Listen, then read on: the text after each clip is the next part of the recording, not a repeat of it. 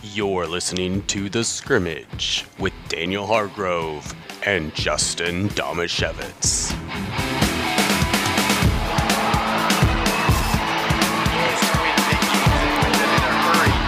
Has a ball up the middle, and I've seen a lot of these shots. Oh, yeah, baby. He's dominating right now.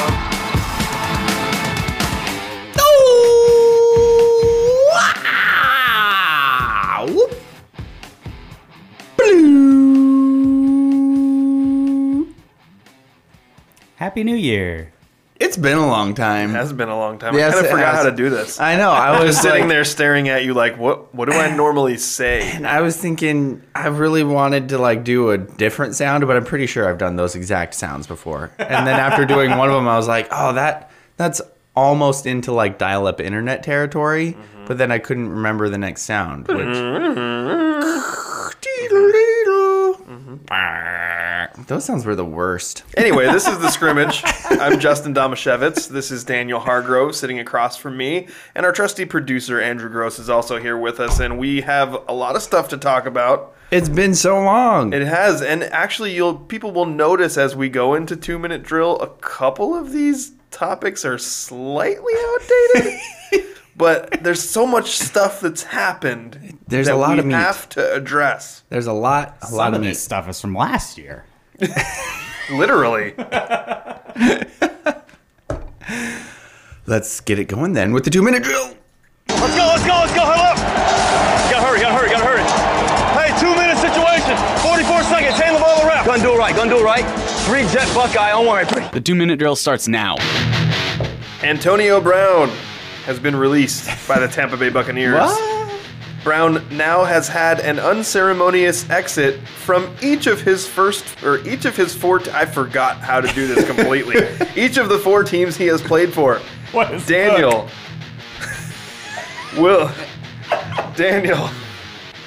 Will another team take a chance on AB and sign him next season or in the future? As long as the NFL allows Antonio Brown to play, there will be some coach crazy enough to think that it'll work. And you know what? I think it actually worked out for the Bucks. Yeah. They got a Super Bowl. They got him for 1 year before he went crazy, goopy crazy again. Oh, he's not crazy. Don't say that, you'll offend him. He doesn't have mental health issues. He's been very clear on that. Oh boy. Doesn't that make it worse? Yeah, I think it does. Jacksonville Jaguars rookie quarterback Trevor Lawrence completed less than 60% of his passes this season while throwing 17 interceptions and had just 12 touchdowns. The first overall pick finished 28th in the league in QBR at 33.6. Justin, considering how turbulent this season was for the Jags, should we give Lawrence a pass on this poor rookie performance, even though it was so much worse than another rookie we saw play there? That question was so much more difficult to read than the one that I did, and I botched mine almost immediately. And now all I can do is just feel bad about myself because you just got through that so easily, and I was rooting for you to stumble the whole time. Yes, we give Trevor Lawrence a pass, and I'm going to give myself a pass as well. The Cincinnati Bearcats fell to Alabama 27-6 in the Cotton Bowl, a college football playoff semifinal. Daniel, did this game prove that non-Power 5 teams don't belong in the college football playoffs? Nailed it. Oh my gosh, totally. How could they possibly belong in there when another team like Ohio State could have been in there? Oh wait, but then Michigan got creamed too. Oh no, everybody gets blown out in those 2-3-4-1 matchups, it seems like. Yeah, I mean, all the people were like, oh, Cincinnati really wanted to be in this. No, I bet they don't. No, get out of here. Of course not. And they deserved it more than anybody else did. Yeah, were they as good as Alabama? Apparently not. But was Michigan as good as Georgia? Apparently not. Was there another team that deserved to be in more than either of those two? No. And they both got slaughtered. So as soon as the Michigan game happened, I was like, you guys can all shut the heck up. This is absolutely ridiculous. If you only got 4 teams in, the undefeated team should obviously get a chance at it. Plus, we just saw a worse slaughter in the NFL playoffs, and the NFL is supposed to be all about parity, so... And that's on the wild card weekend. Yeah. Miami Heat forward Markieff Morris has not played for more than 2 months with whiplash after taking a shoulder to the back from Denver Nuggets center Nikola Jokic in November. Gosh, that's a big dude. Yeah. It's like, so Nikola Jokic causes car accident sorry, I'll get back to reading this. I forgot how it worked there for a second. I read, you answer, there we go. Morris has missed more than 30 games while Jokic was suspended just 1 for the cheap shot. Justin, should Jokic have been suspended longer?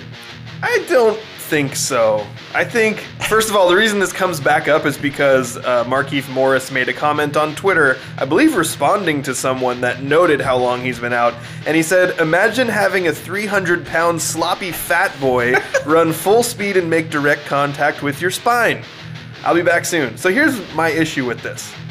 Markieff Morris, who, by the way, he's the less cheap of the Morris twins, but those two guys have made a career out of being punks and taking cheap shots at people. And you can go back, just search on YouTube, Morris twins cheap shots, and you'll find all you need. Also, Markieff Morris took a cheap shot at Jokic immediately before this happened and then turned around. So Jokic should have run around in a circle to get to the front of him before he confronted him about this cheap shot? Probably. My theory from the beginning on this is I don't feel bad for Markieff Morris, and if you spend a career doing cheap crap, you can't get mad when someone does cheap crap to you. I absolutely agree with that 100%. Thank you. Live by the cheap crap, die by the cheap crap. Yes, exactly. Yeah, I did it was interesting. You're going to get popped. At some point, you're going to get popped if you keep doing that stuff. Well, and when it happened...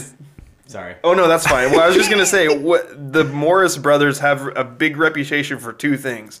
One is being like these tough guys who are constantly like Markieff Morris has done things like purposely swing his elbows at a defender's face while he's trying to guard him, even when he's not in the cylinder. There was a time, actually, I found a video of it where there's a guy just defending him, and he just takes the ball and he smashes it into his head. It's the weirdest thing. Like, this is what these guys do. Like, they do cheap punk crap, and they flop. Like, those are the 2 things that they're most famous for. So when Jokic ran into him, Markieff Morris started flailing around on the ground, covering his face, rolling around like he was in the worst pain ever. And naturally, people just looked at it and went, oh, this is just Markieff Morris doing another acting job. But turns out he was really hurt because he's missed like 2 full months. Yeah, it's the whole boy cried wolf, right? Yeah. Like, if you flop around like a fish out of water every time somebody breathes on you, when you actually get hurt, nobody's going to believe you. Right. I just came up with another way to fix basketball. Okay. You could put boards around like hockey. Okay. Just that solves it. They tried that already, and Steve Nash got all bloody. And sorry, I don't that understand basically happened in a playoff series with, except only one team was playing by those rules, and Steve Nash, who was like league MVP, dominant, was just getting like smashed into the scorers table repeatedly. I don't understand how the boards help. No, the boards help because it gives you something to slam people up against. They don't go flying off into the crowd. It keeps them. It keeps the game contained. Okay, I think you're actually solving a problem that doesn't exist there. No, the problem is that basketball players don't think that it's okay to hit each other. Okay. But it's a non-contact sport. That's it's a problem. Contact sport. That's the it's problem. a non-collision sport. Yeah. Ooh. Yeah. I think that's how it was described to me at one point. That's how it should be. Yeah. That's how it was a while ago. Anymore, that's how we played in the 90s. It's probably Steph Curry wouldn't have been able to score in the 90s. It's so funny. We would have punched him in the face. Speaking of 90s basketball, the thing I liked the most listening to the immediate reaction to this Markieff Morris, Nikola Jokic thing like literally 2 months ago was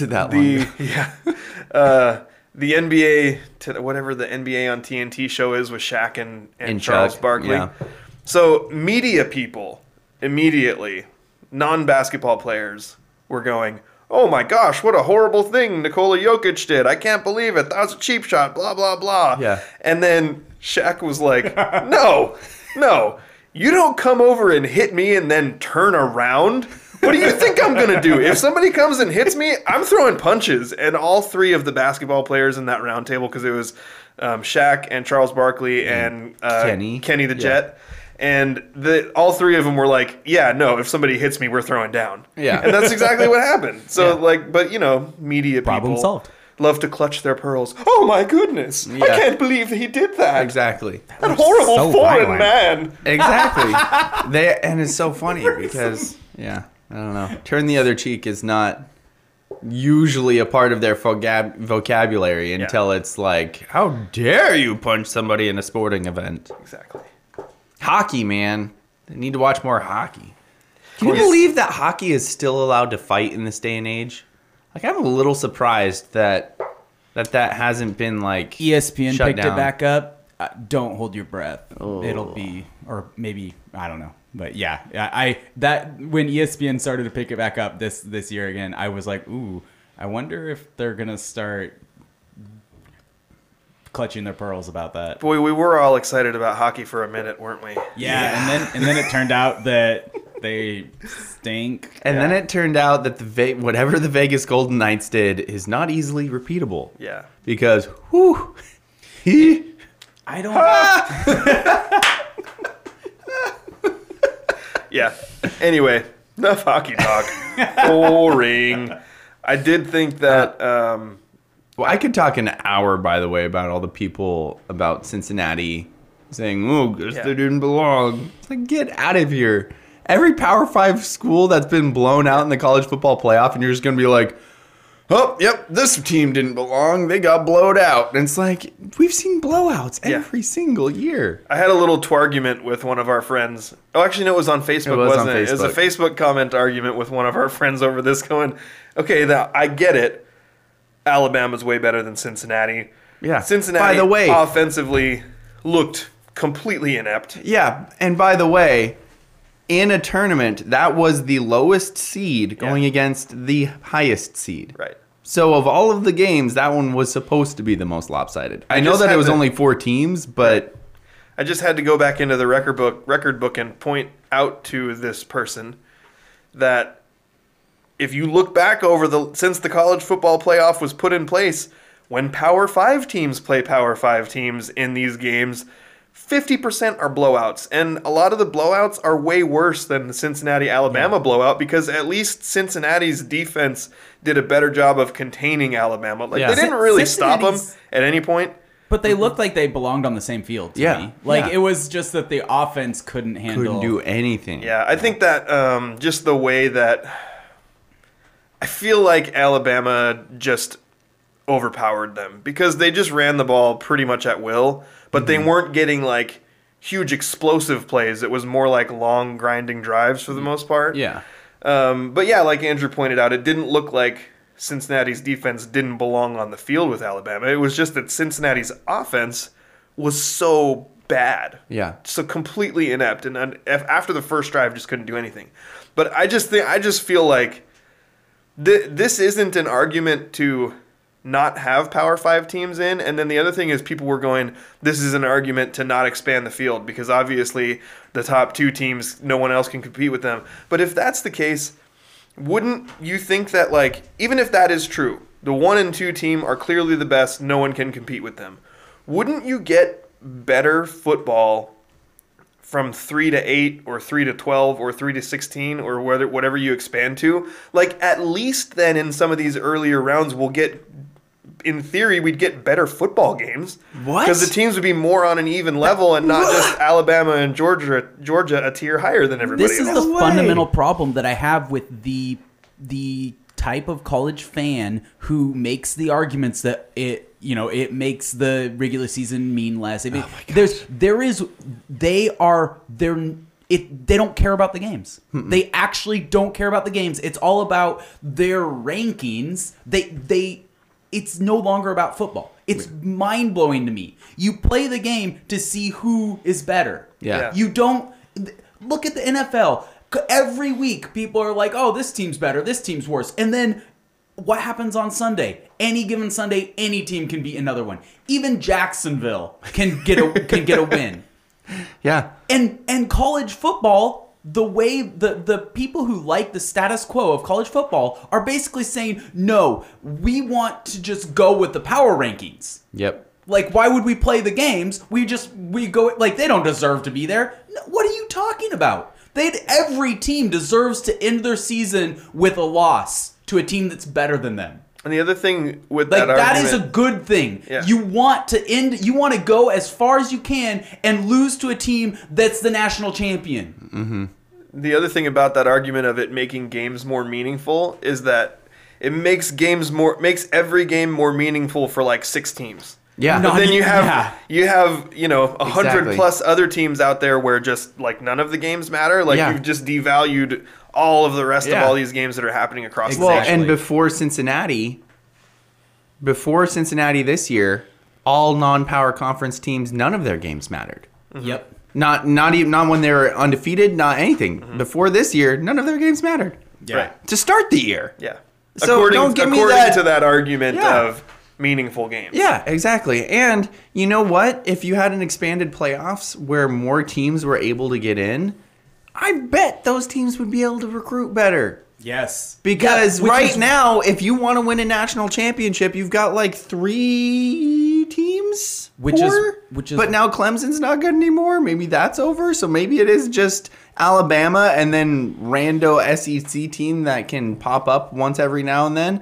But I mean, if you have all of a sudden a 8-team playoff or a 16-team playoff, the recruiting gets so much easier. Like, hey, we get in the playoffs, we get a good class, anything can happen. Come, let's do that. Like, I know you want to win a national championship, and we actually have the possibility to do that here instead of, well, that's the most important thing to you. Well, go sit the bench for Alabama for 3 years, and then you can win a national championship. You'll get a few rings. You'll get a few rings On the bench. You'll be on the bench. Then you'll play your 4th year. You'll probably win another national championship, and then you can go to the NFL because you're really good. But if you come here, you know that's the thing. Like, it drives There is me nuts. another team in the ACC that's going for Clemson's crown of perennial college football playoff contender. and that is North Carolina. Duke. Every Is that week, Duke? I think it's Duke. every week there's a new Just story about a 5-star recruit that's committed to the University of North Carolina. 9th Basketball? ranked. No, football. Oh, they're a okay. football school now. 9th ranked recruiting class in the entire nation going into next season. They're a football school. And a Did basketball you watch school. this year? They're a football and a basketball This school. year was so miserable. Well, there was some stuff that, it's political. Some stuff that happened. The losses were political. Well, what happens is sometimes the other team scores more points than you, but you still deserve the win. But because of politics, you can't win the game because the other team scored more points. Politics. Yeah, that Politics. sounds like college football. Yeah. Yep. Yeah. Yep. Actually, What I've Yeah, learned that about checks out. politics, though, is politics is mainly just stuff that someone makes up. So I'm just Yeah. going to blame it for everything and make stuff up and say it's politics. I'm good with that. Okay. political. That's why the Beavers keep losing basketball games. Exactly. Totally political. Yeah. Especially when they're like, Bob Knight politics. blah, blah, blah. leading top 5 teams and then all of a sudden lose at the end. Because of politics. Politics. Yeah. God. Politics Thanks, Obama. ruins everything. Yes. I'm surprised you didn't bring up Gardner Minshew's name once during the Jacksonville one. Like, what the heck? I got so lost in the fact that I actually planned on mentioning him. I just got so lost in how badly I failed at asking my question. And then I gave you a much longer, more difficult question. And you not only did it, but you added stuff to it while you were saying it. And you didn't stumble at all. Well, see, reading is kind of what I do on a daily basis. So I haven't. Whereas Justin doesn't know what book is. Yeah, you don't know what a book is. But no, reading out loud is what I do for work. Yeah. So really, the fact that you're usually so good at it for doing it once a week, and I stumble at it as much as I do when I do it every day. But you usually only stumble when I trip you up on purpose. That's true. I try to intentionally put things in your questions that will make you stumble, and I failed in not only asking my question, but then in also getting you to fail at asking that question. And I was just so discouraged by the end of it, I couldn't even remember what I was going to say. But what were you going to say? Trevor Lawrence Is bad? Blah, blah, blah. Gardner Minshew was better. Jaguars fans should regret it. There we go. Can't Okay. remember. Speaking of getting guys, the Eagles just lost to the Buccaneers 15-31, and Jalen Hurts had a 60 rating, Yikes. RTG rating, right? Yeah. Yep. He was 23 for 43. Ugh. And I'd just like to point out that Gardner Minshew has only played in 4 games, but he has 41 completions on 60 attempts. And he's not starting. What is it about him? Eagles for some reason. So is it something about like his personality I that think he people like threatens view people. him? People view him as like a caricature, and so That might then be. people don't take him seriously. Because if you just look at what he did on the field, Seriously. how could anybody make an argument that he doesn't deserve to be a starting quarterback in the NFL? Because of politics. Politics. We're back to politics. Thanks, And Obama. He does not. I think that his his over the top personality might work against him some, but I think more of it is just that it's similar to the Russell Wilson being overlooked thing. Like, because of his height, he's got everything but height. Gardner Minshew has everything above the neck, but he does not have the athletic pop that. Does he have everything below the waist? Oh, gosh darn it. I knew you were going there, Justin.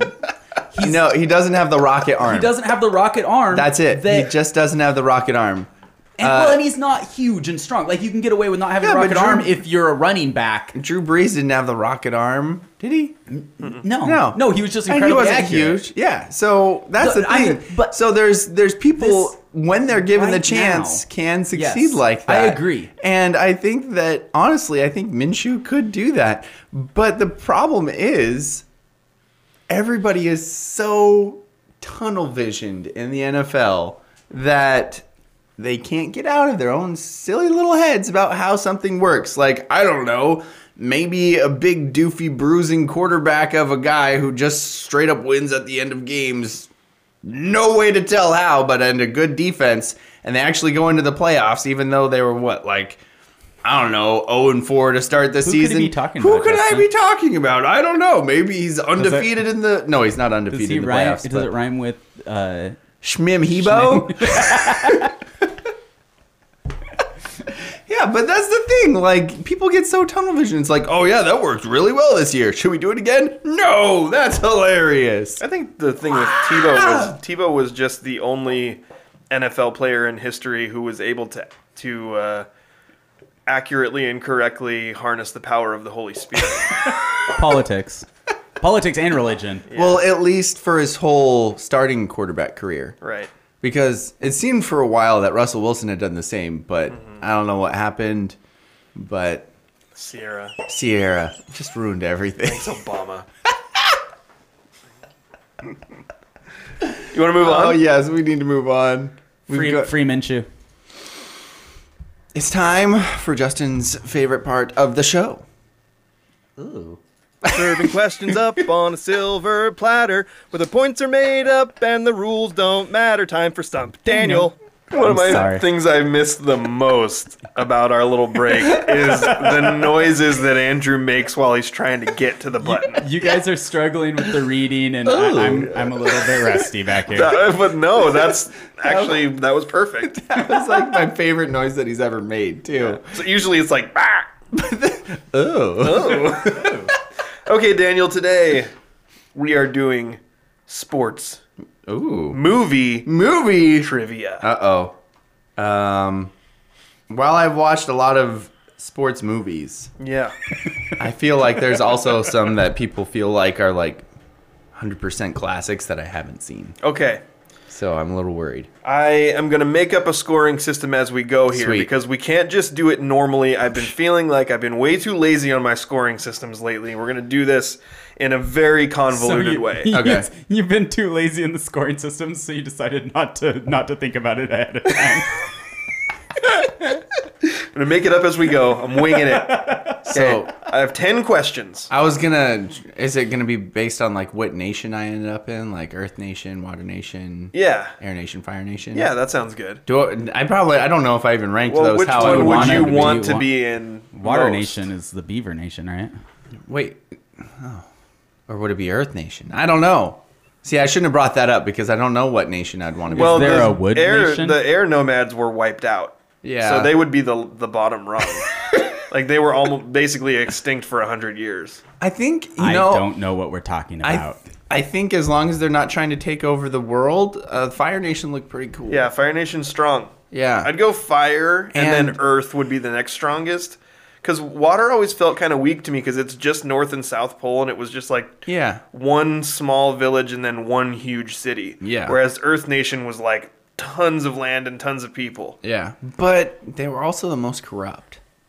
More corrupt than the Fire Nation?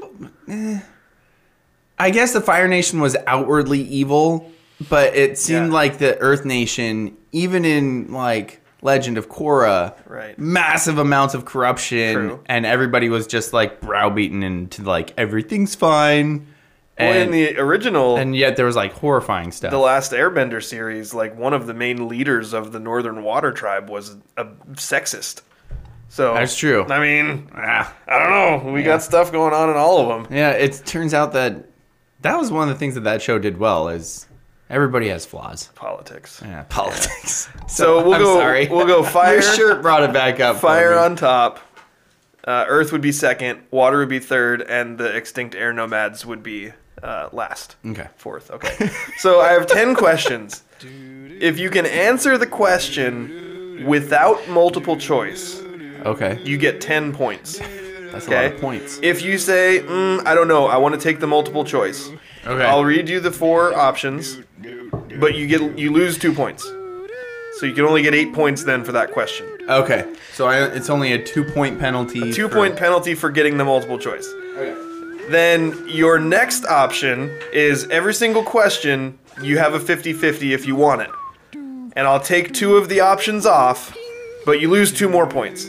Okay. So then you only have 6 possible points for getting the question right. I had to get a pen because I gotta take notes on this. How does this work? Okay. So then the Okay. other So it's You 10. answer questions. He has to figure out and how then it it's works. 8, and then it's 6 points. Okay, then Okay. you also have the option, you have a text a friend option. I'm going to give you 2 text a friend lifelines, okay? Whoa. You can text anyone you want, and the way it works is we will then push that question down to the end. So you have whatever amount of time it takes for that person can respond in the amount of time before the segment's over. Okay. But once the segment's over, then you still have to answer the question and you don't get the help. Okay. Does that drop it down to 4 points if No. I use text? Oh, okay. Nope. So if you get the question right, Is the friend allowed to lie to him? sure. Daniel won't be texting me. Okay, And how many text friends do I get? Just you one? get 2. 2? 2 text a friends. Hopefully those questions come But up the early in the only segment. thing you're allowed to text them is the question. So you can't. And hopefully, because you can't be like, hey, Google this, and then text the question. You can only text the question. And then hopefully for you, they'll just be like, oh, I should Google that. And then they'll just answer it We'll for see, you correctly. yeah. Okay.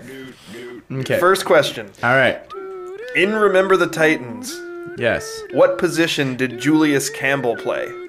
Julius Campbell played defensive end.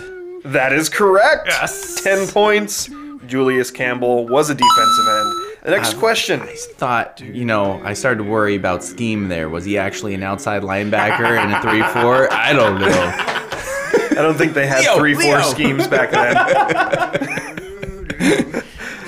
What is the name of the outer space amusement park that tries to kidnap the Looney Tunes in Space Jam? Not the name of the aliens, but the amusement park that they tried to take them to. Uh-oh. I'm going to need to go multiple choice on this one. Multiple choice? Yes. Is it A, Monstar Park, B, Disney Quest, C, Moron Mountain, or D, Space Fun Zone? Did you just make those up on the spot? No, I have them all. Oh, I have okay. them typed out. Because I was going to be super impressed with A, that you made them up on the spot, and B, that you were looking down to fake read them at the same time. Yeah, no, I'm not that impressive. Moron Mountain. It is Moron Mountain. 8 points for Daniel out of a possible 20. This is a good start for you. It's a really good start. I'm good with it. What is Rudy's first name in the movie Rudy? What is Rudy's first name in the movie Rudy? You mean besides Rudy? Uh-oh. Is Rudy his first name, or is it a nickname? Well, it's a nickname for Rudiger. Mm-hmm. Crap, I haven't seen that movie in a long time. Was that his last name? Rudiger was his last name. I thought his name was Sean Astin. Yeah. I am so embarrassed. I have no clue, so I'm going to go multiple choice. Okay, here's your multiple choice. A, is his first name Rudy? B, Daniel? C, Justin? Wouldn't that just be terrible? Or D, Andrew? Is it A, Rudy, B, Daniel, C, Justin, or D, Andrew? Is this a trick question? I feel like this is a trick question. The best part of it is I've done so many trick questions that when there's a question that seems like I'm being psychological with you, you think, well, Justin wants me to pick this, so that's probably the answer. But then you doubt yourself, and you clearly can't choose the wine in front of you.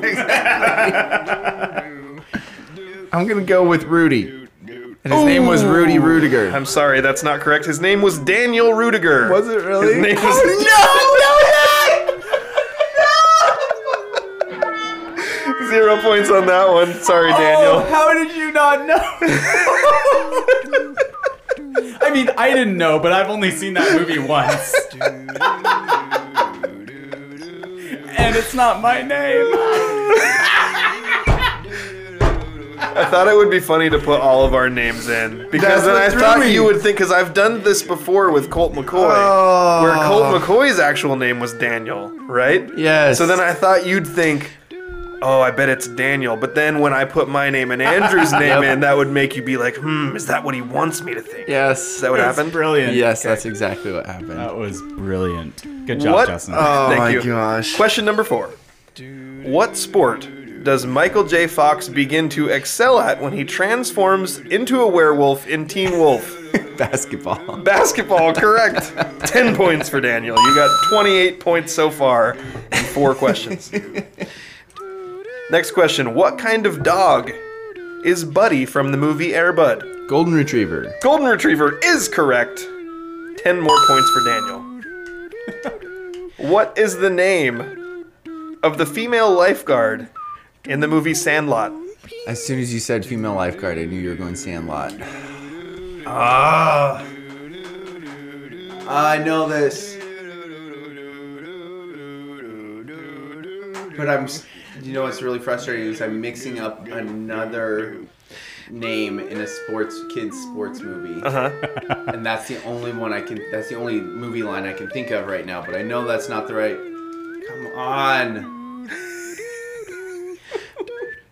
They had like 12 kids. How long does he have to answer before he has to bump to a... I'm gonna Whatever amount of time I'm our gonna producer text. wants to. Okay, you're gonna text a friend? Who's gonna answer that quick? We have 5 more questions. I'm gonna after text this. a friend. Okay. I'm gonna text Ian. Okay.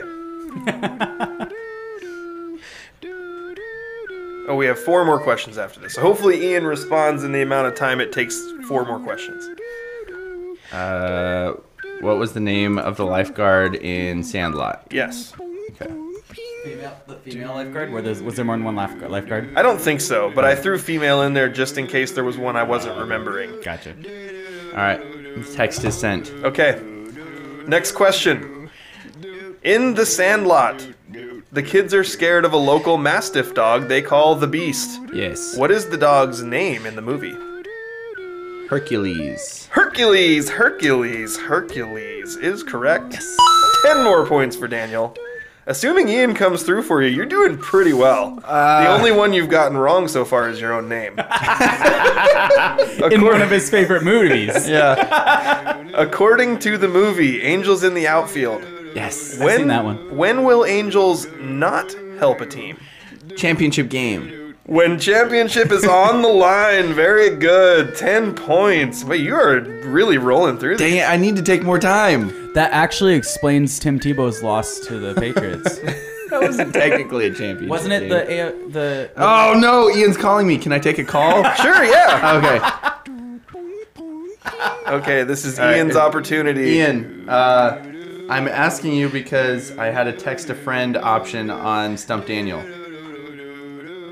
Wendy Peppercorn. Wendy Peppercorn. Wendy Peppercorn is correct. Yes. 10 points. Daniel Hargrove with the assist from our friend Ian Cope. Thanks, Ian. Yeah. I'm kind of embarrassed that I needed to ask, but I knew that you would have the answer for me. As well you should be. How many kids did she and Squint have? I guessed 12, but it was at 10? It was 10 kids. 10 kids. Okay. I knew it was a lot. All right, thanks, man. Ian Cope coming up clutch with Wendy Peppercorn. 2 more questions, I knew Daniel. you would know. I knew it. In 8 Peppercorn. questions so far, Is that an Italian last name? you have 68 points. That's a lot of points. Doing pretty good. Who scores the game-winning shot in the game against the Monstars in Space Jam? The game-winning shot.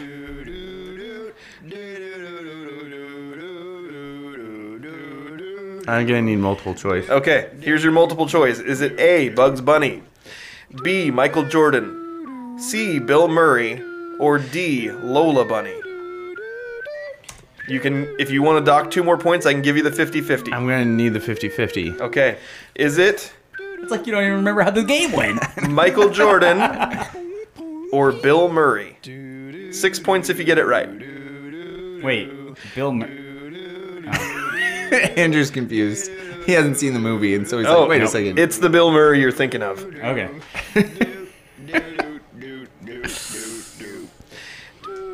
I know Bill Murray comes at the end. He's super excited. Yep, he comes in the 4th quarter to help him out. And he plays well.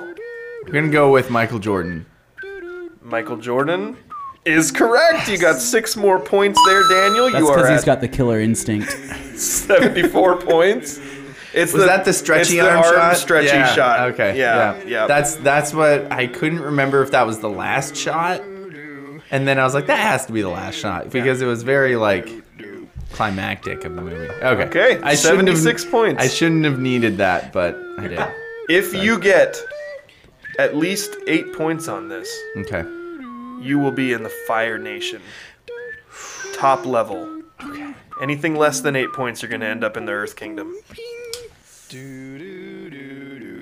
In The Little Giants, young Becky O'Shea loves football. Gosh, I haven't watched that movie in so What long. is her gridiron nickname? Yes.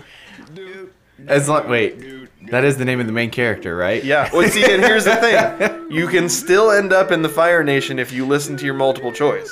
So you can take those. You can just throw your guess out there, maximize your points. Oh, really? I can guess and then take multiple choice? No, I'm saying you can Oh. you can maximize your points by getting it right. But if you're not sure, you can listen to the multiple choice, and if you then get it right, you'll still be in the Fire Nation zone. I don't need it. It's Icebox. It is Icebox! 10 more points for Daniel. Firmly in the Fire Nation. Yes. Congratulations, Daniel. Very successful Stump Daniel session for you. I'm very excited that I was familiar with all of those movies except for Teen Wolf, but I knew that Teen Wolf played basketball. So Jewel says, "Congratulations, Fire Nation." I knew that I'm very grateful that my sister is watching and that we have gone Avatar with those scorings. Yeah. It's actually been, when I think back to Like that was a pretty non-stump Daniel. Stump Daniel. Well, but it's been a while. Like there haven't been any like really demoralizing Stump Daniels in a long time. Other than he did miss the most embarrassing possible question. Yeah, that was pretty awesome. We had some ones where you That didn't get was the pretty questions brutal. right, but never ones where you were like, "Oh, I should have known that." Well, and I like- think that's the difference. like is Rudy has been one of my all-time favorite movies for a long time.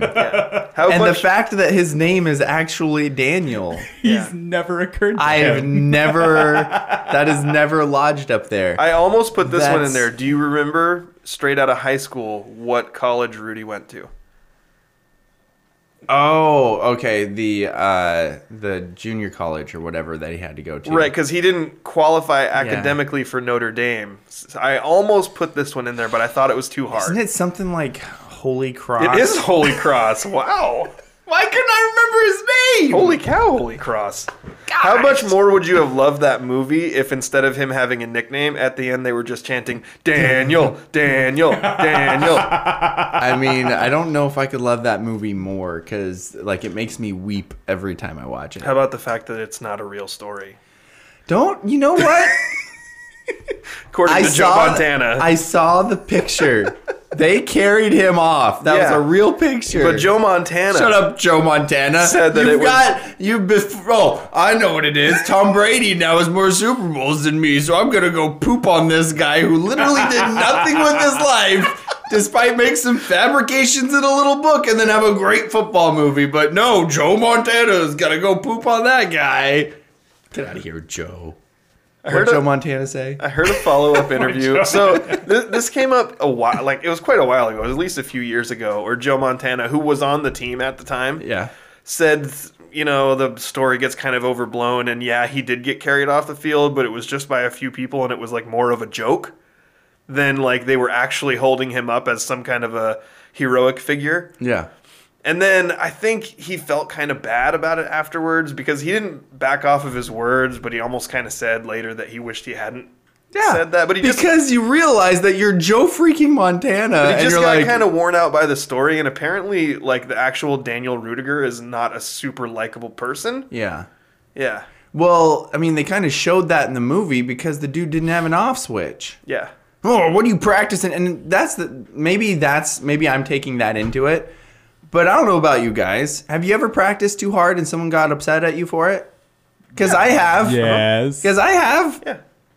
People are jerks sometimes. That's true, definitely. And yes, you aren't the most likable person because you stole the ball away from the starting point guard in a practice when you're a freshman on JV. It's like the guy in Blue Mountain State. I thought we were practicing like we played. Exactly. I'm sorry. Like that guy in Blue Mountain State that comes in and keeps comparing himself to Rudy and hitting people after the plays are over and stuff like that. There's a difference. Yeah. No, it's the same thing. You don't go after the play. It's just politics. No, I remember Thanks. Hutton Napier went to that state all-star game and went really hard on a defensive line drill or something, and people got mad at him. I'm like, yep, that's what people are like. Yeah. I'd cut a dude. I don't mean with a knife. I mean like from the team. Oh, get out of here. You're really talented, but you don't want to work hard. Go watch the game. And then once they're out of the stadium and off the property, then you cut them with a knife. Whoa. No. Is that what you were talking about with all the Seahawks tight ends over the years? Yes. Literally cutting them. Every time we want little behind the curtain, every time we're watching a Seahawks game, we have a message thread going, and every time a Seahawks tight end does something bad, Justin goes, cut him. Or even just doesn't get the ball. The funny thing is, when I first did it, it was not now it's like a running joke. Yeah. It was not a joke when it was first happening. Who was it that you hated? There was like 3 tight ends I cut in 1 year. Yeah. Was Disley one of them? Disley, Wilson, who else was on that? Luke Wilson is a national treasure. Okay. He's not even a local treasure. Come on. No, he's a national treasure. I love that guy. Well, yeah, because you're right. He's a national treasure because Canada doesn't have any treasures. It's just politics. Fair point. I think, is it time for another commercial break? Yeah. Another? I mean, our first? It's our first one in over a month. We didn't make a sound. Do you have a legal situation and need someone on your side? Let the law office of Jeffrey A. Damashevitz be your advocate. If you've been the victim of medical malpractice, suffered a personal injury, or need representation with real estate law, small business law, or estate planning, let Jeff Damashevitz put his 29 years of experience to work for you. Call Jeff Damashevitz today at 360-612-3991 or visit damashevitzlaw.com. That's DAMASIEWICZLAW.com.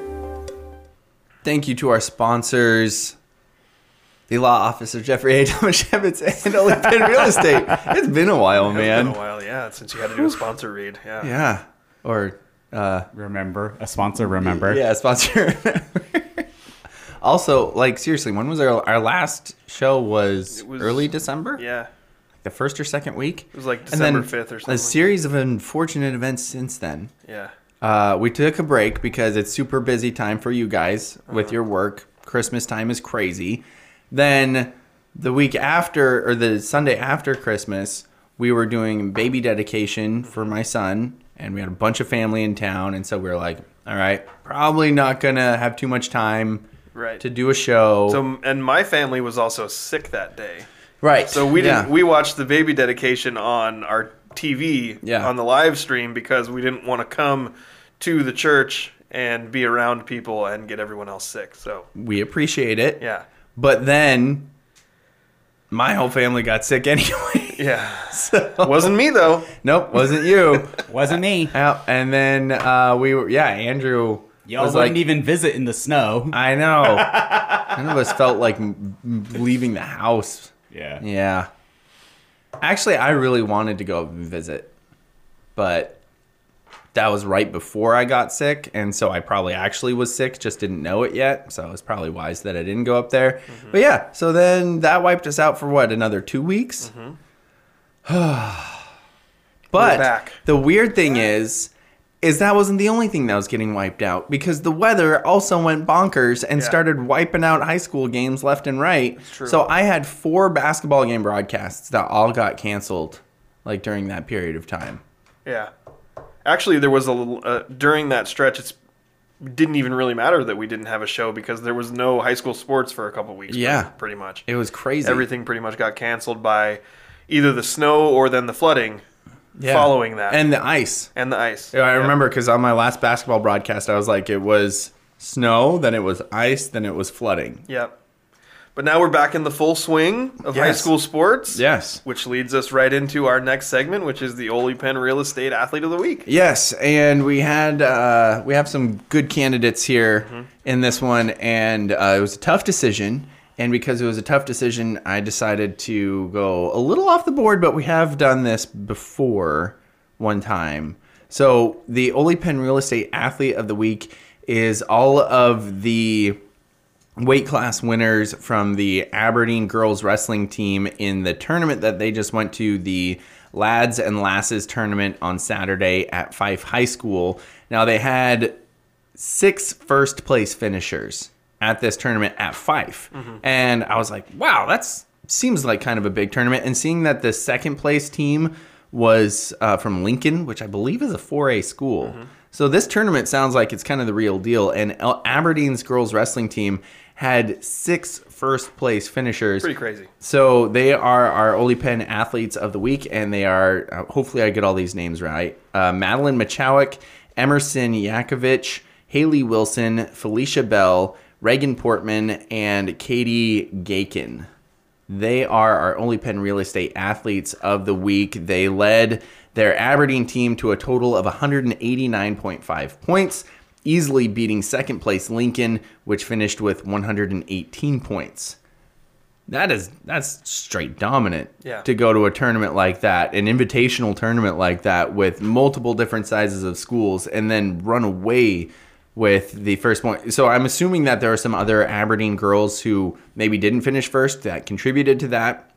I don't have their names here at the moment, but I'm sure that they did a good job contributing points. I'm not exactly sure how wrestling points works. You used to be a sports writer. Yeah. Did you remember how the points work? Something about winning and points. It's just politics. You score points. It's just Wrestling. politics. Yeah. Anyway, congratulations again to Madeline Machowick, Emerson Yakovich, Haley Wilson, Felicia Bell, Reagan Portman, and Katie Gakin. You are Ole Penn Real Estate Athletes of the Week. The first ones of the year. Hi, yeah. First ones of 2022. Congratulations. Let's get the local sports roundup going. My segues are terrible. Anyway, Elma defeated Hoquiam 47-44 in boys basketball on Friday night in Elma. Traden Carter and Cannon Seaberg led the Eagles with 10 points apiece, while Michael Lorton Watkins scored a game-high 15 points for the Grizzlies. Elma shot 17 of 22 from the free throw line, including 8 for 8 by Carter and Seaberg in the fourth quarter. Hoquiam traveled to North Beach and took down the Hayaks 72-57 on Saturday. And now I know North Beach is a lower class team, but they have some super tall kids on their team. They have a kid that's a 6'9" senior on their team, so not an easy task to go and take down the Hayaks. Justice Stankovic led the Grizzlies with 23 points, and North Beach was led by Josh Bighead, who scored a game-high 26 points. Raymond improved to 7-2 on the season with a 63-52 win over Nacelle on Saturday. Last week's Only Penn Real Estate Athlete of the Week, Trey Seidel, scored 20 points for the Seagulls while pulling down 18 boards and dishing out 5 assists. On Tuesday, Raymond annihilated South Bend. Haven't seen a score like this I'm not sure if I've ever seen a score like this. They took down South Bend 104-33. Wow. That's a lot. Leading scorers from the Seagulls were Morgan Anderson with 31, Seidel with 29, and Adrian Quintana with 28. Moving on to girls basketball, Montesano remained undefeated in Evergreen League play and improved to 10-1 overall with a 56-16 drubbing of Hoquiam on Saturday. Paige Leisherness led the way for Montesano with 26 points, 8 rebounds, and 6 steals. One day earlier, Michaela Stanfield led the way for the Bulldogs with 14 points and 6 rebounds in a 60-22 win over Eatonville. It's worth noting that both of those games for the Bulldogs were played without one of their best players, McKinley Dalen, out with COVID protocols. Yeah, and they had just taken down Elma like 53-11 a couple days before that. Yeah. Sheesh. Kira Gardner. Kira, not Kyra. I've called her Kyra for years. I've been saying it right. Yes, you have. Kira Gardner stuffed the stat sheet yet again with 30 points, 9 rebounds, 6 assists, and 5 steals to propel Raymond to a 55-44 win over Winlock on Friday. Carson Freeman, the freshman, added 12 points for the Seagulls, who improved their record to 7-1 with the win. They hadn't played for a while, too. I think it was like 27 days or something from their last game for a variety of reasons. Elma defeated Hoquiam, staying in girls basketball here, 26-25 in a defensive battle on Thursday. The Eagles surged in the fourth quarter despite trailing 22-12 after 3 frames. Wow. Aubrey Moore led Elma with 6 points. Jackie DeMoss and Emmy Spencer added 5 points apiece. Charlie Sampson Eastman led Hoquiam with 8 points, 8 rebounds, and 5 steals. And we already mentioned that girls wrestling tournament that Aberdeen came away with the win. Another note from that tournament, though, Hoquiam's Emma Johnson led the Grizzlies to sixth place with a second place finish in the 130 weight class.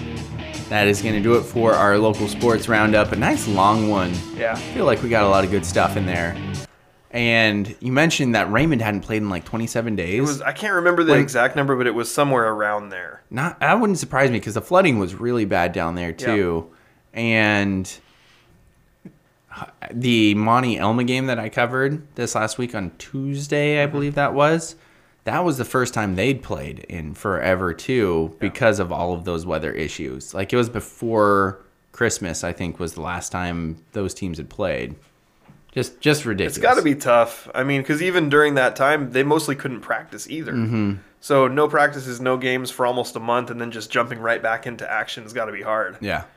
Well, not for them apparently. Yeah, apparently the Monty girls. Not for Kira Gardner. Yeah, Kira Gardner and the Monty girls basketball team, no big deal. It's like, good grief. Seriously, the game that I covered, McKinley Dalen had gotten into early foul trouble in the first quarter. Mm-hmm. And so she didn't have any points in the first quarter. But then they were blowing out Elma by so much in the second quarter that they didn't really play her in the second quarter either. So she was one of 2 players in the second half who had yet to score for Monty. Mm-hmm. And then she scored like 6 points in the third quarter. And they were like, oh, okay, now we can take, you out. And Monty, that was the craziest thing. Monty only had 1 player that didn't score. And I've never seen that in any game where all players have scored. So because usually varsity teams have a couple of swing players that are mostly playing JV and then just come in and kind of play that garbage time. And a lot of them aren't really scorers. Yeah. So yeah, that's pretty unusual. Yeah, and they had all scored by, I think, the third quarter. Yeah. And that one who didn't score had opportunities late in the game, but didn't shoot because working the clock out because they're all early possession. And so I was very proud and very disappointed at the same time. Yeah. Because I wanted to see that player score really bad, but sportsmanship. Yeah. Ah. I don't have any time to waste on sportsmanship. What's that about? It's just politics. It's politics. Thanks, Obama. All right, so the saga continues, right? We've got the Seattle Seahawks, and they didn't make the playoffs, but they did win a couple games at the end of the season just to make everybody in the organization think everything is actually okay. We figured it out. Yeah. Look, guys. We don't have a systemic problem. We're actually really good. We just beat Arizona, who's been on an absolute tailspin the last month. But, we beat them, and they're going to the playoffs. So that must mean that we just had some injury Transitive problems. properties. Yeah, exactly. In college football, we'd be highly ranked. Yeah, I mean, in the power rankings, they'd be right up there. Better than, all the teams that Arizona beat. No, but that's kind of what I'm worried about. And the subject line just said, Seahawks, Russ, Pete Carroll. So that's where my first thought went to. But there has been new, very expected drama, I guess, that has popped up today, which is Russ wants to explore his options. He hasn't asked for a trade, but he's interested in exploring what other teams may be able to put him in a better position to win. Yeah, but also that requires them trading for you.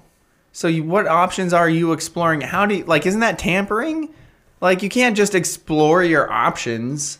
Well, I assume the team explores on his behalf. Well, the team would, yeah, exactly. He could Russ say, can't explore his options. He's not a free agent. Right. Russ could say, hey, he can't here's a make list the of trade. teams I'd be willing for you to trade me to because these are the scenarios I think that I can go win, and then the team could then pursue what they would get from those people. I would think that Russ exploring the options would be Russ looking at film, looking at rosters, talking to people that he knows, players, hey, how do you feel about this team here that you're on or whatever, and then eventually that would be the exploring part, and then if he felt like, if I go to the Bears, I think that I can be put in a position to win better.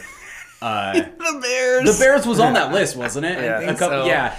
That just shows me whatever team, maybe these two teams, I feel I trust their plan, what appears to be their plan to win, just better the fact than I that trust Pete Carroll's plan. Just to the win. fact that the Bears were on that list makes me think that Russ has no judge, zero ability to make that decision. Are you kidding me? The Bears, who have been god-awful for how long now? And you trust their plan? What? Do you want me to read I doubt that came from Russ himself. And also, I still think that the massive... The biggest reason that this is a thing, that things are leaked, that any conversation here happens is because Russ... and Russ's agent and his whole, Russ's party, they want to make sure that Russ is at the top of the headlines even during the playoffs. So before we go any further, let me read the reports that we're actually talking about.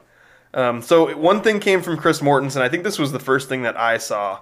And he said, this was on Twitter, yes, Seahawks coach Pete Carroll, GM John Schneider met Thursday with owner Jody Allen, but a well-placed source said it was usual end of season review, a look ahead, and no job security talk. All systems are go with Carroll, Schneider, and QB Russell Wilson, sources said.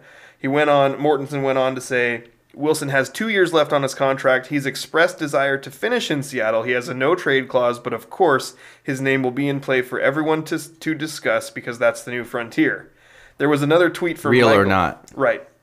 That was the end of what he said. Gotcha. Yeah, okay. I must have cut it off. That's the new frontier, real or not. This one came from Michael Silver. It says, there's a sense among coaches and others in the Seahawks organization there will be no major shakeups that head coach Pete Carroll or GM John Schneider are in, and that head coach Pete Carroll and GM John Schneider are in business as usual mode. Absent a statement to the contrary from owner Jody Allen, I expect both to be back. So it seems like the reports from insiders are coming back. Okay, there's nothing on the horizon for Schneider or Carroll. They're going to be there.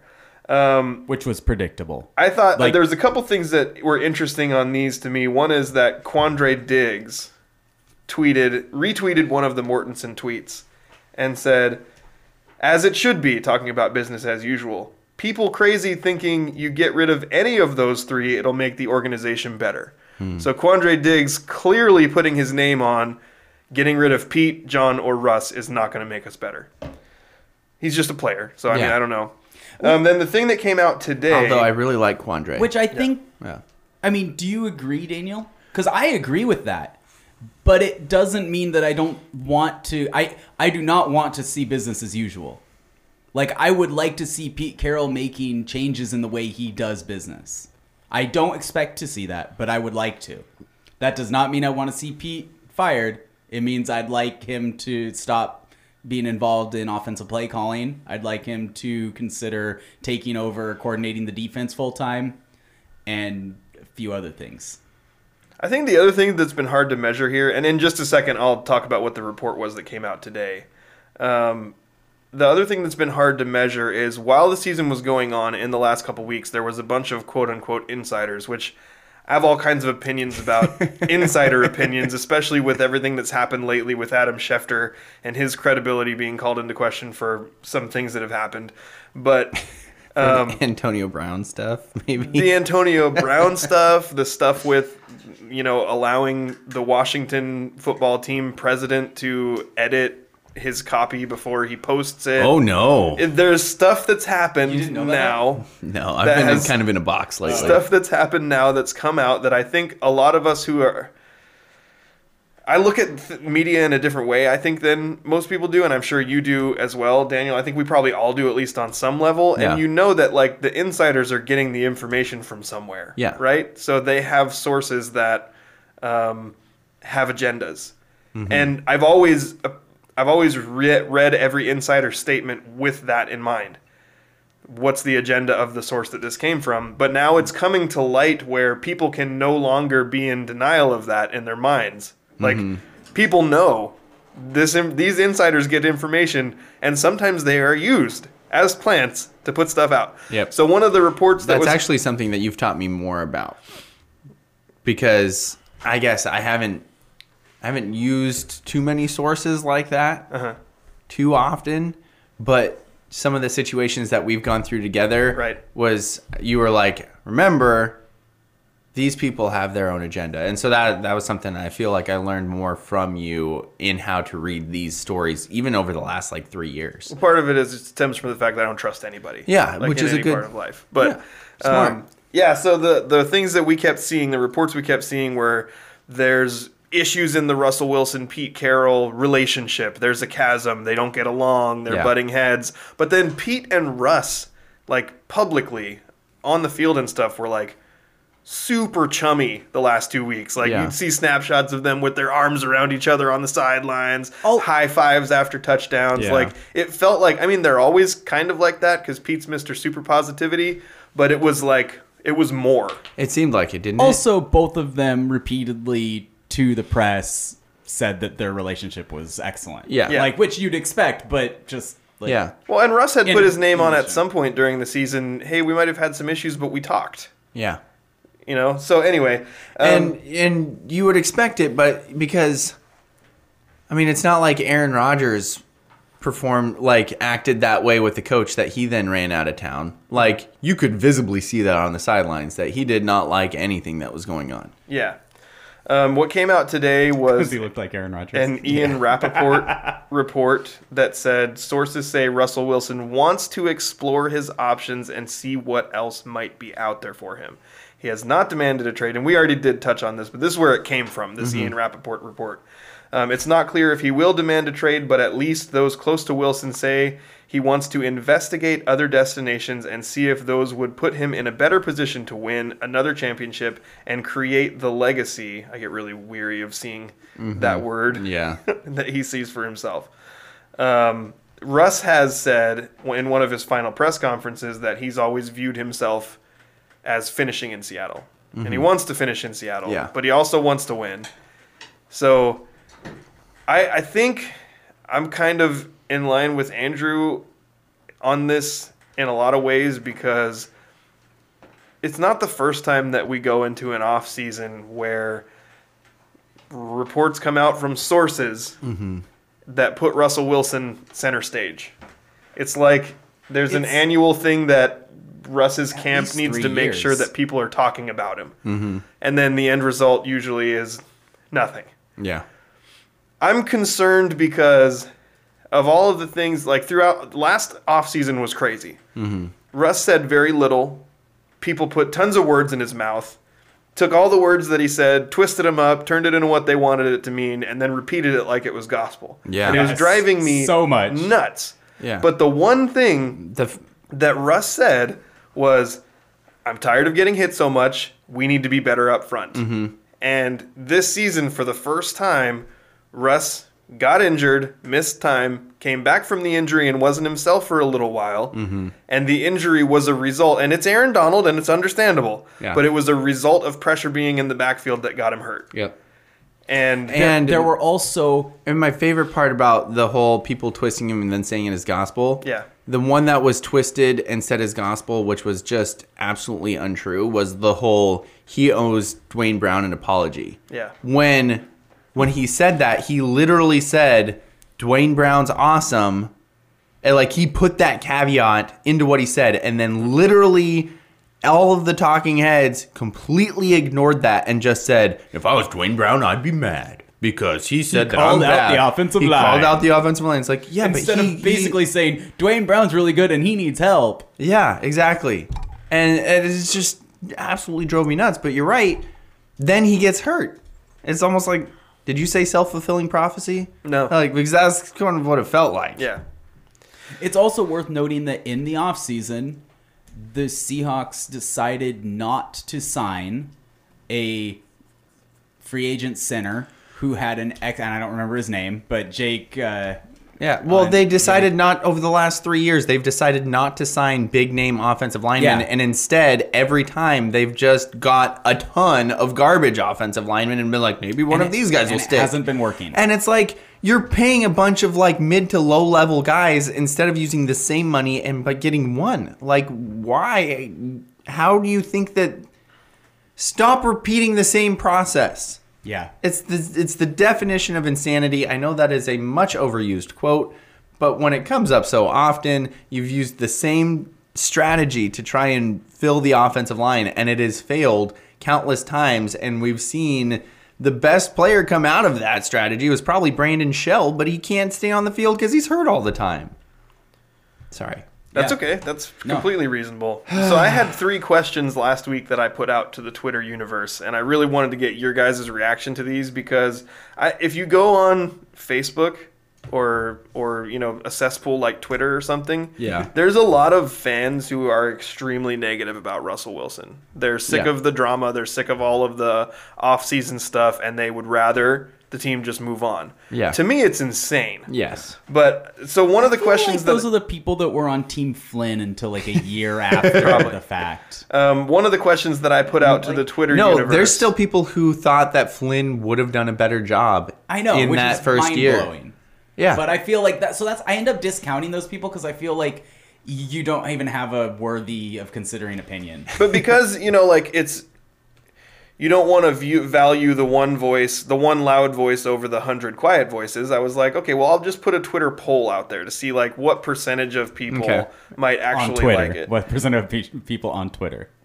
Yeah, Yes. but even on Twitter, is like there's all kinds of people who scroll through Twitter and never comment on it. No. Yeah, but they Probably will. the reasonable people. But they will vote on a poll. Right, exactly. Yeah. So the poll I put was, do you want Russell Wilson to be the quarterback for the Seahawks next season? We got 74% yes. Good. I'm glad it's a lot. I wish it was more. Yeah. Was that a yes and no? Yes and no. Okay. Yeah, straight up yes and no. Then the other question I put up is, will Russell Wilson play for the Seattle Seahawks next season? And 63% of people said yes. Yeah. So there's more people that want him that think he's still going to go. Yeah. And I'm not going to be I'm not of the opinion that he's going to go, but I'm going to acknowledge in my mind that like that possibility's there. Yeah, you've said a couple of different times, like, you want to prepare yourself emotionally.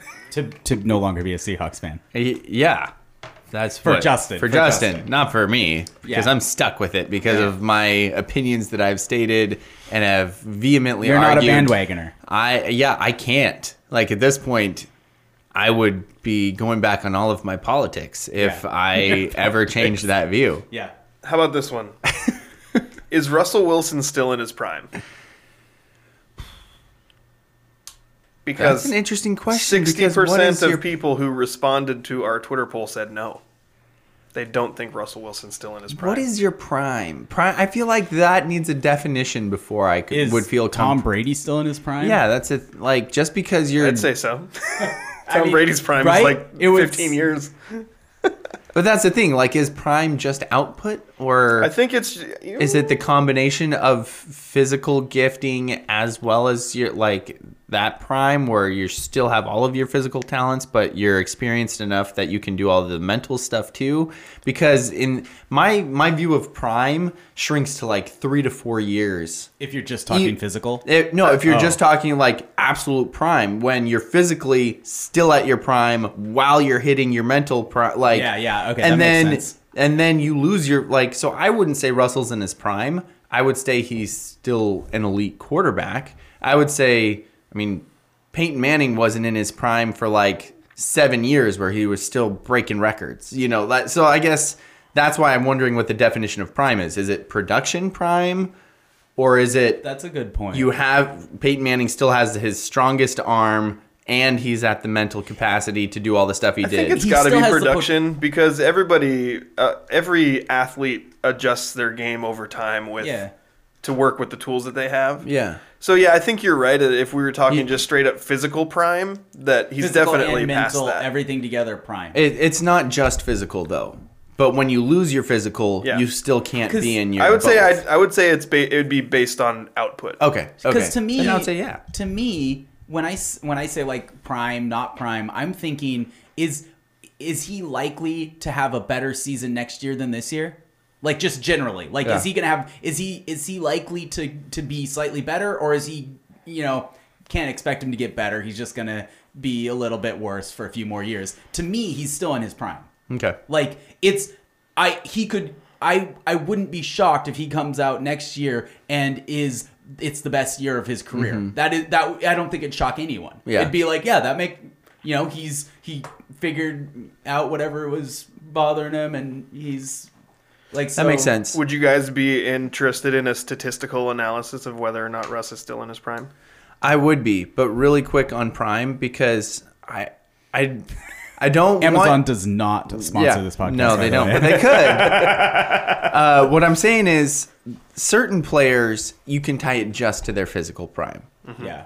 I don't have very much faith in Lamar Jackson. Right. I think when he loses a step, that is obviously the end of his prime. That's a good point. But for me, there's like that middle ground of you still have enough of your physical prime and combine that with your experience. Because, I mean, in baseball, 24, 25-year-olds obviously have better physical prime than when they're 30. And yet, for some reason, baseball prime is later because something that happens mentally with hitting takes a little time. So that's kind of where I'm that's why it's a mix of both for me. Yeah, so I think I'd say if you're looking at like all athletes, but maybe even quarterbacks specifically, typically the way people age if they're not Tom Brady are you have kind of a peak of here's what we expect from you over the course of several years. This is your peak productivity, and then it sort of tails off. So are we at the point with Russ where we're still at peak productivity, or are we tailing off?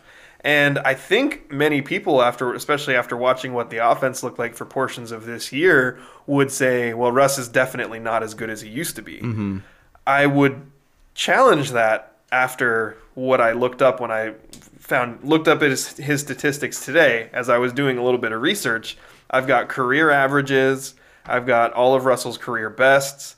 I've got this year's stats. I've got what I'm going to consider, quote unquote, his prime, 6 years from 2015 to 2020. Because 2015 was like the first year that he statistically burst onto the scene. It was his 4th year, and that was like his first really big, great statistical year. Okay. I also did something I'm calling this year adjusted. So considering the fact that he missed 3 games and that the first 2 games that he came back, he was very obviously not himself and had come back too early. Yeah. Since we're trying to figure out like at Russell's actual healthy prime right now, can we expect him to be as good next year as he's been in previous years? So it felt reasonable to me to take those 2 games out and take the other 3 games out and then prorate it as if it was a 16-game season. I didn't add a 17th game because we're comparing to other seasons that were all 16. So I've prorated everything. So this year, adjusted, if you took out 2 games missed and 2 games that he was poopy because of the finger, Russ would have completed 67.4% of his passes for 4,150 yards, 33 touchdowns, and 5 picks. All of those are better than his career average. Several of those are very close to his career best, and especially the 5 interceptions, because 5 interceptions is his career best. But also, if you look at his prime years, if you take the 6 prime years, his adjusted numbers for this year are better on completion percentage, more passing yards, the exact same amount of touchdowns, and 4 less picks. Wow. So I would say if you take the Russ that we saw when he was healthy and prorate it over the course of a season, he is better than the average, which we consider Russ's prime over the last 6 years. And that's why I'm glad that is there statistically. Right. And that you actually have the facts there to look at it. Because that is my thought every time I hear this, like, oh, well, it's time to trade Russell. Like, look how bad he was this year. And you're like, what? This happens. This has happened so many times where a franchise quarterback has gotten hurt and then has had, as a result, a down year. And the teams don't go, better trade that guy. Yeah. Well, and he had a 103.1 passer rating this year. Yeah. And and even with those 2 terrible games, 25 touchdowns, 6 picks. I just don't, and his completion percentage at 64.8 is 0.2 percentage points lower than his career average. So I'm looking at it going, I understand when you watch some of those games, you look at it and go, God, this offense can't do anything at times. Yeah. But we can't forget also that in the beginning of the year, even when they weren't winning, they had the most efficient offense for like the first month and a half of the season in yards per play. Yeah. I mean, I remember that coming up on broadcasts. So it's not like you're just used to it, you know? Yeah. Like you're used to Russ being really good and you're used to the offense looking like something better than it was. And I think people just lost track of the fact that Russ actually had a good year. Mm-hmm. Yeah. So I'd say yes, he definitively is still in his prime. Yeah. To me. Yeah, I'd agree with that. Going by the definition of prime of production. Right. Can we expect production next year that is similar to the best years of Russ's career? And I'd say yes. I'd say yes too. Yep, I'm absolutely with you on that. I do like this little opinion, which kind of plays into what you guys mentioned briefly a little bit, but the tweet that you sent of Paul Gallant says, man under contract with no options wants to be center of attention, part 30. And it's kind of a meaner way of saying what Andrew was saying. Yeah. Russ's people want to make sure that he is discussed. Not disgusted or disgusting, just discussed. Yeah, like talked about. Yeah. Yeah, there we go. All right, is that enough on Andrew? Do you have anything you want to jump in on there with maybe on the Pete side of things? Because you mentioned that you still want Pete, and I think I do too. Look, but I want Pete until you can tell me who will be better that you can hire. Not like, oh, it'd be cool if they could, but who out there can the Seahawks go get that'll be better than Pete? And then I think you should make that move immediately because you always want to get better. No. But there is no anyone who thinks, oh, there's a better coach out there is kidding themselves. Pete Carroll is one of the best coaches in the NFL. I have disagreements with the way he does things, and I do think he's become complacent. Yeah. And I think the main thing that I've pointed this out a couple times a long time ago. I haven't got to it as much more recently. But it seems like the minor shift of philosophy to always trying to give younger players the opportunity to knock off the older players really hit a stale mark there for a while. I think it's starting to come back a little bit, and you saw that with them not re-signing KJ Wright this year, and you've seen the younger players start to have more of an opportunity, them not bringing back David Moore. I think maybe might have done that a little bit, but there was a period in there where it was like everybody would point to all these draft picks and be like, nothing happened with this guy, with this guy, with this guy. And I was like, those guys never saw the field, like ever, even when there was people in front of them that weren't producing. And so I'm hoping that they're coming out of that a little bit now that a lot of those old Pete guys have left, that they're kind of forced to try and find new ones. So maybe that will bring some more production, but they do tend to still pay guys from the outside. I mean, but we'll see. Yeah, and to go on, like what I would like to see changed is I would like to see Pete take control of the defense. I wouldn't mind if he didn't have a defensive coordinator, but if he wants a defensive coordinator, I think that should be his sole focus. I think he should allow the offensive coordinator and his quarterback to take over the offense and say, I trust you guys. You know how I want. I'm not going to let you do don't do whatever you want. Do it in a way that you know, like in the philosophy. But I'm not going to be in the loop on the play calls. I'm stepping back out of that completely. And I think he should be calling the plays on defense. That's a curious really thing. Talented defensive mind, and our defense, the Seahawks defense, has been trash for 2 years. Until the end of the season. Well, yeah, that's the thing. So are you just assuming that he's giving Ken Norton the reins at the beginning of the year, it's trash, and then he's taking over at the end of the year? Like, what's going on there? It's more complicated than that. What I think is happening is that he's working with Ken Norton, and I think he's just distracted. So, Ken Norton's doing the day-to-day. I don't think Ken Norton is very good. I don't think he's awful, but I don't think he's good enough to be doing it by himself. And so through the season, all of these things need to be changed, and it takes Pete a long time to get it changed because Pete is busy causing the Seahawks to get waste timeouts on offense instead of focusing on fixing the defense. That's my opinion.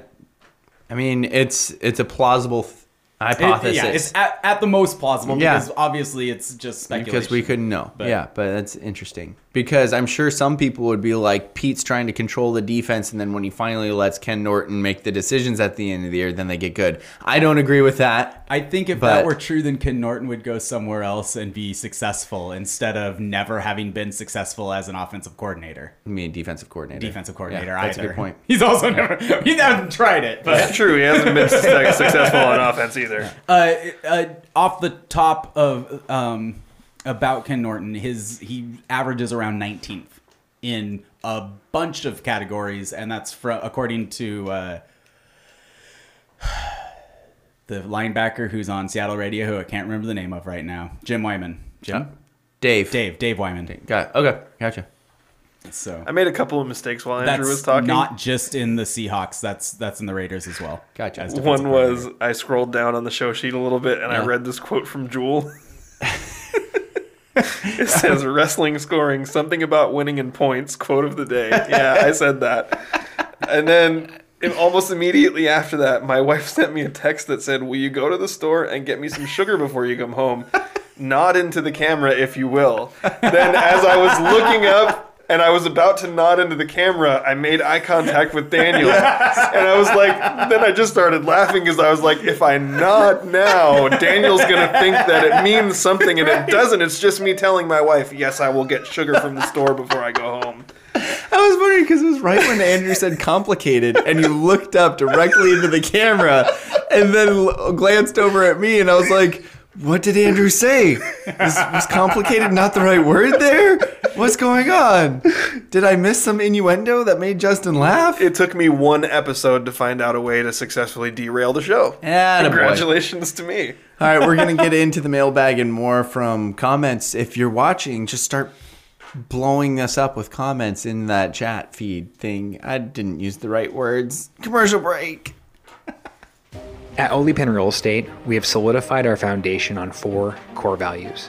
First, we continuously focus on growing our knowledge in the market and in our practices to bring the highest level of competency to our clients.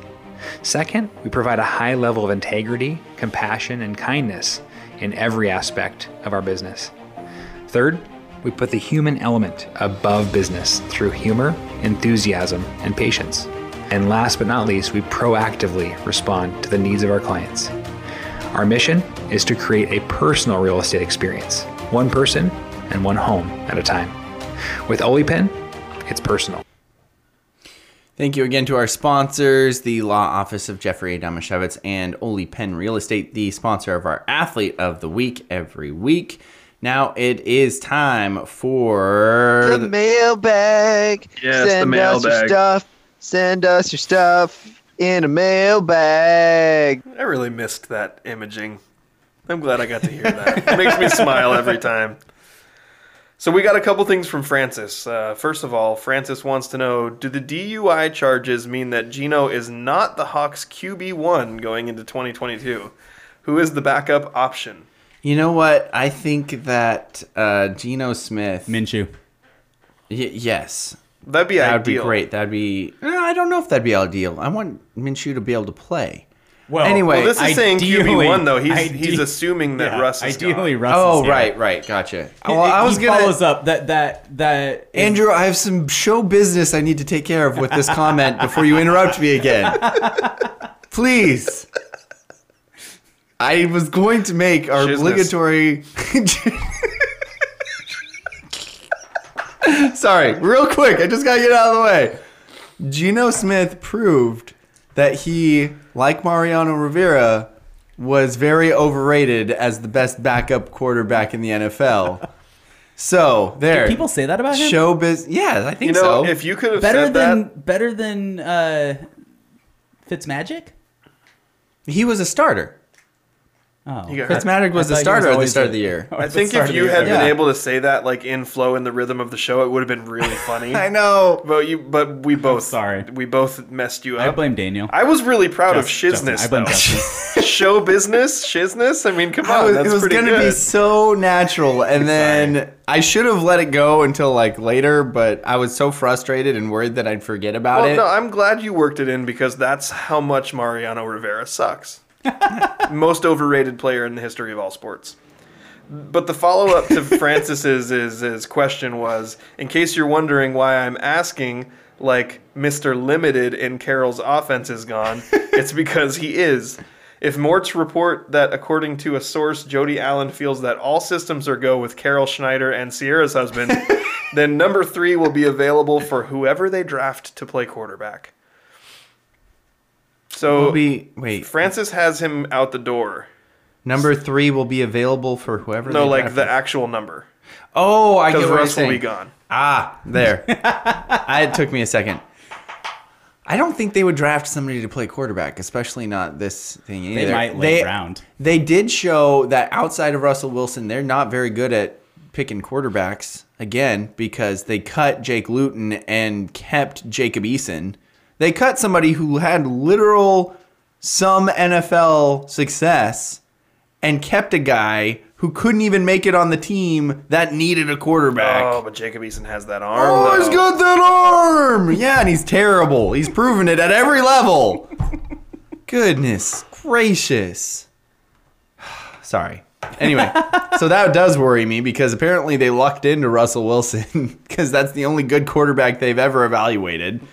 Yeah. What the crap? I mean, Matt Hasselbeck was good, and they kept him around For like a year?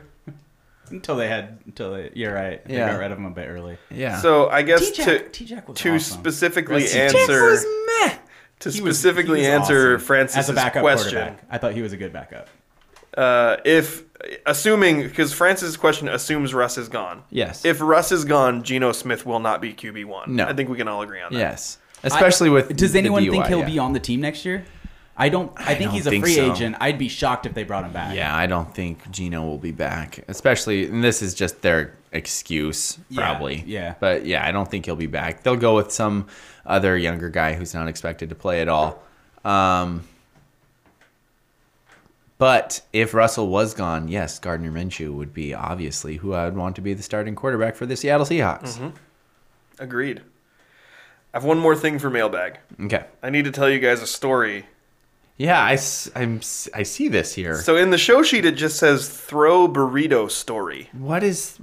Are you throwing the burrito story, or is this a story about throwing a burrito? Yes. Why would you Okay. throw a burrito? You're supposed to eat the burrito. So let me explain Daniel's it. offended. First of all.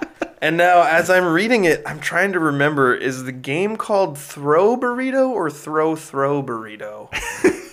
Do you want me to There's a Google it? game? Anyway, it doesn't really matter Wait, for the story. there's So, a g- so we got a Does game. this involve actual burritos?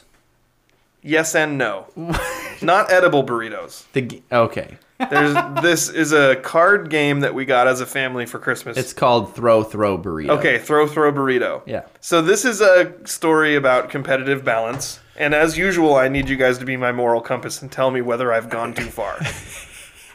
So we have played this family game called Throw Burrito, and it's a really fun game where it's a card game, but there's these little foam burritos. Okay. They're like the kind, like the squeezy kind, like memory foam kind of, so they really don't hurt. Gotcha. But part of the game I feel is like you're really emphasizing that point. part of the game is when certain things happen with the cards, certain people have to try to throw burritos at each other. Okay. And It's a waste of food. you get They're fake burritos. they're fake it's okay. burritos. They're foam burritos. They don't hurt. So you're pretending You get- to waste food.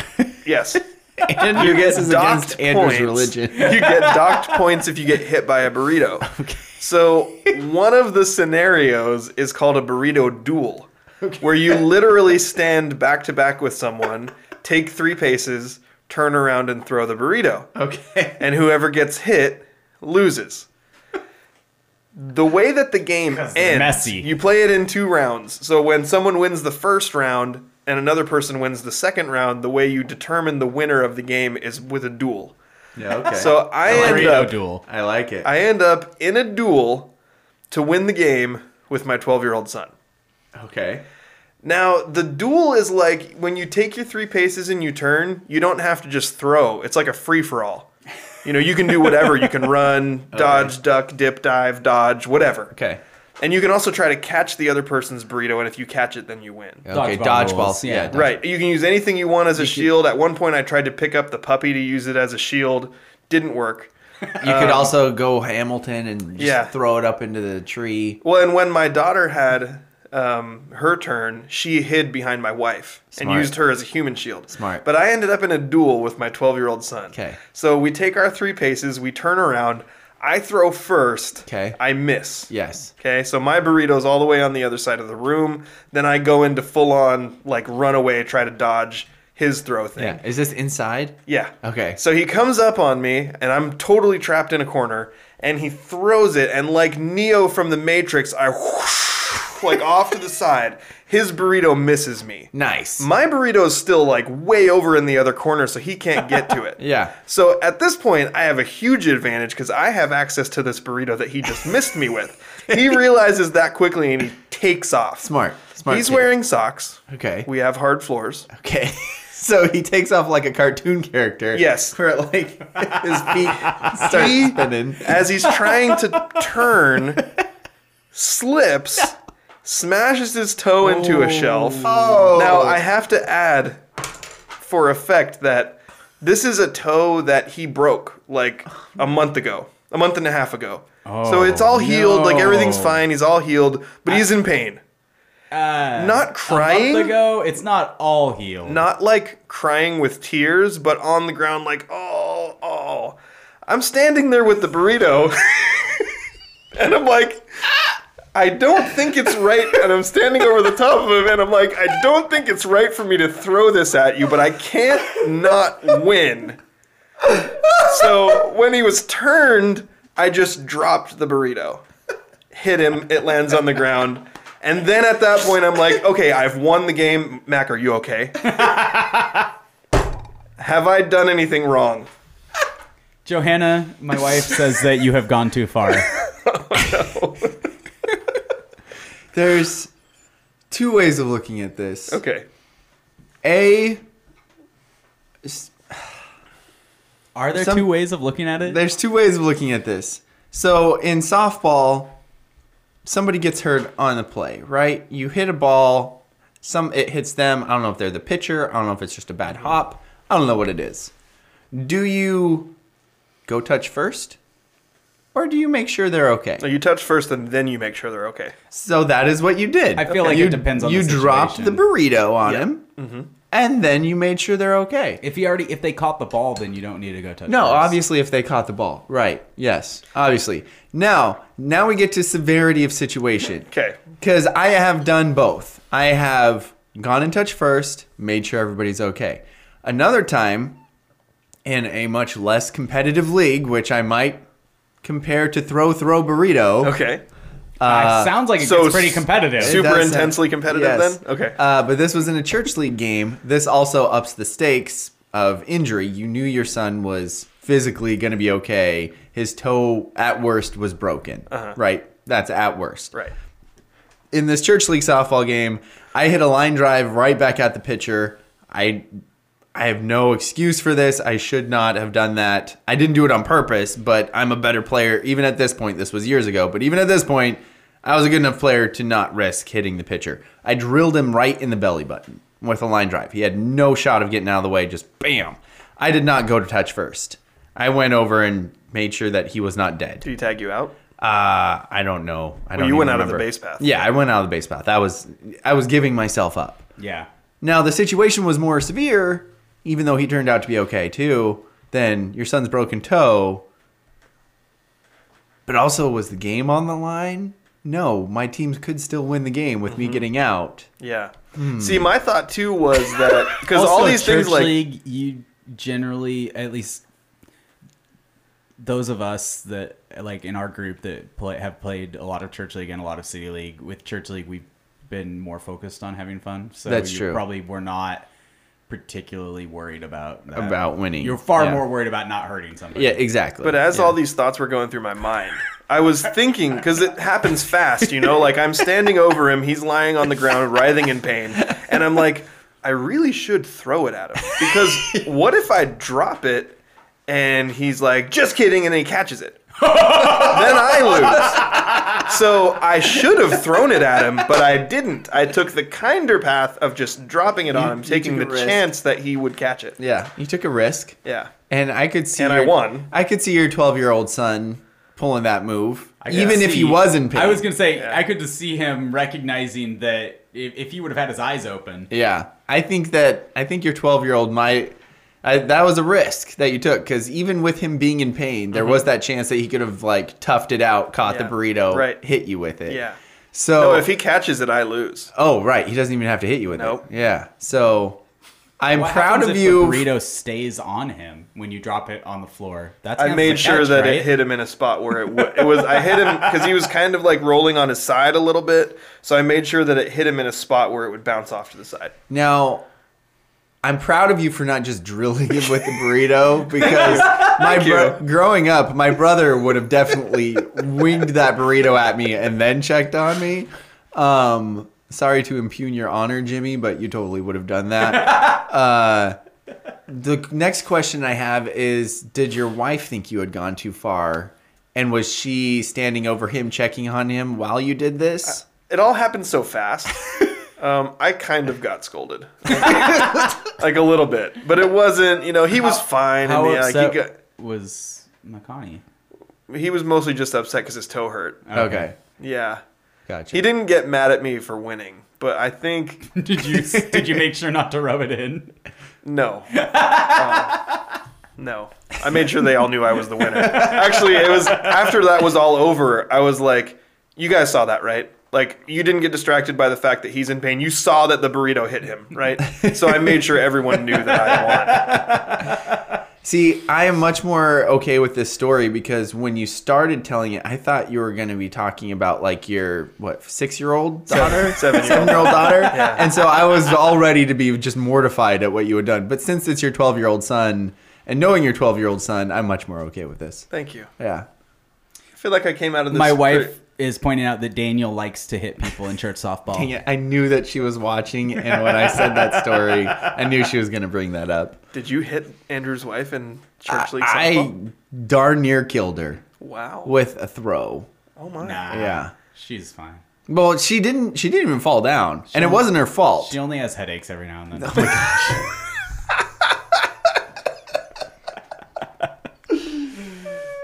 The thing is that wouldn't surprise me.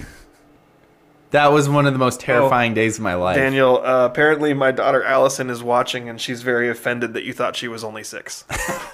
I'm sorry, Allison. Daniel's I'm really sorry. old. It's just been so long since I've seen you. That's what it is. It's been so long. I haven't seen you since last year. That's what it is. True. It was last year. A whole 2 weeks. Shut up, Andrew. All right. I think that's going to do it for our show today. Yeah.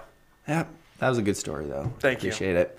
So, for my co-host, Justin, bring home the sugar, Damashevitz. And my co-host, Daniel Rudy Hargrove. And our trusty producer, Andrew, ew, gross. Was that the sound he made? I wrote it down, and I was thinking... No, it was like... No, it was like, ew. Ew. That's what it was. Ew. Andrew, ew, gross. You're listening to The Scrimmage. Microphone. Microphone. I'm Batman.